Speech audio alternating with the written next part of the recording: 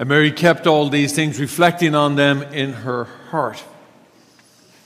Today's feast day, the feast day of Mary, the Mother of God, is we celebrate it every year, and we don't always have it on a Sunday. We just have it on the first of the year, the 8th day of the octave of Christmas. It doesn't appear to us as a controversial feast day, but it has been a controversial feast day over the years for many, many years. Because there are those who claim that Mary could not be the mother of God, that she's mother of Jesus, but not the mother of God. But the way our Catholic logic works is that Jesus is both human and divine. He's both man and God, and therefore Mary was both Mary, the mother of Jesus, and the Mary, mother of God. Ergo, there, the mother of God.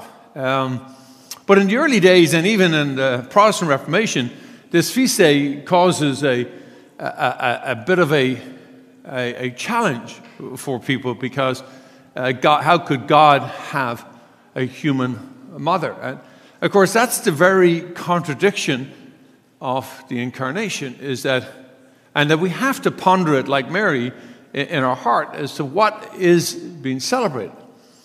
Because we're not celebrating the mother of Jesus, we're celebrating the mother of God. What's really important is just put it into context is when Jesus, in the incarnation, we celebrate in Christmas, is the first bookend, and we celebrate that God chose to become one of us in his humanity. And so we celebrate Christ's humanity in a major way in that celebration on Christmas Day.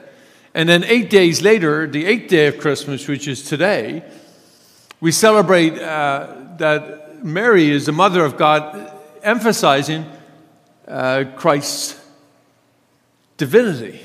And these two bookends we're called to participate in ourselves. But here's what's important, is just to think about Mary as a mother of God. Jesus, or God in Jesus, chose to take on our human condition. He chose to be a child, not to be born as an adult, which he could have easily have done, right? Because he was God after all, right? He chose the vulnerability of a child, and that's the message of Christmas, that whole vulnerability, this God who is willing to be vulnerable.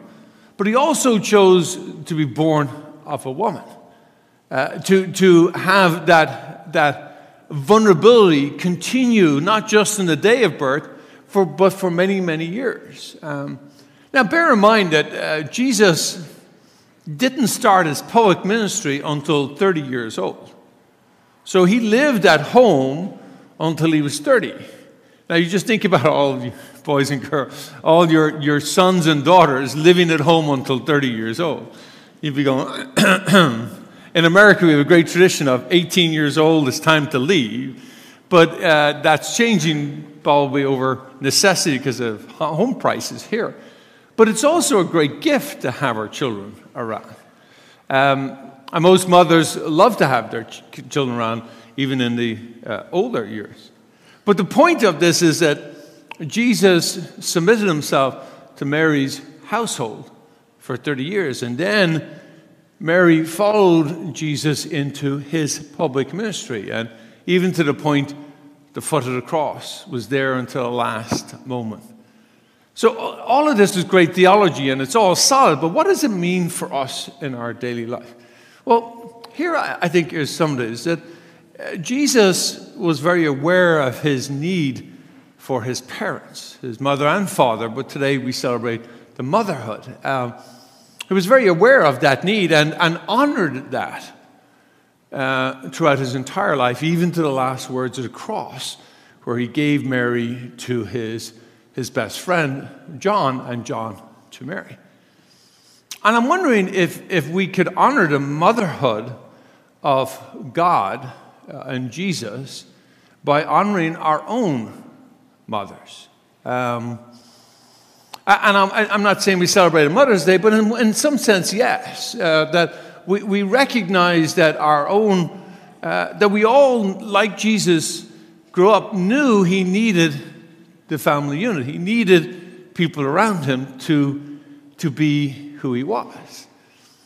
I think if we all reflect for a moment upon the role our mothers played in our lives and how important that was and is, maybe still, how important it is for us to then acknowledge that role of what motherhood does. And we all have our own mothers, but there are other people in our lives who act like a mother too. Like I know in my own life, while my mother has passed away, I still have lots of people in my life who act and care for me and love me like a mother. I suspect that is true for many of us. So I'm wondering today if we could honor our own vulnerability, our own need for mothers in our own life, and how powerful they have been to us, and how incredibly important it is for us to acknowledge that. So maybe today we could say, if our mother is still alive, is to tell them how much we love them and how much we appreciate them. And maybe those who have acted like mothers in life, we can do that and tell them how much we acknowledge their love and their support, that we depend on that. And if our mothers have passed on, which I suspect many of us, like myself, is that we can still talk to them and thank them in spirit. Because we do believe that in the communion of saints, that those mothers are still guiding us, still holding us, and still loving us. And that is the mother of God who continues to do that for the whole church. Because what God has done in Mary is to give her as a mother to us all.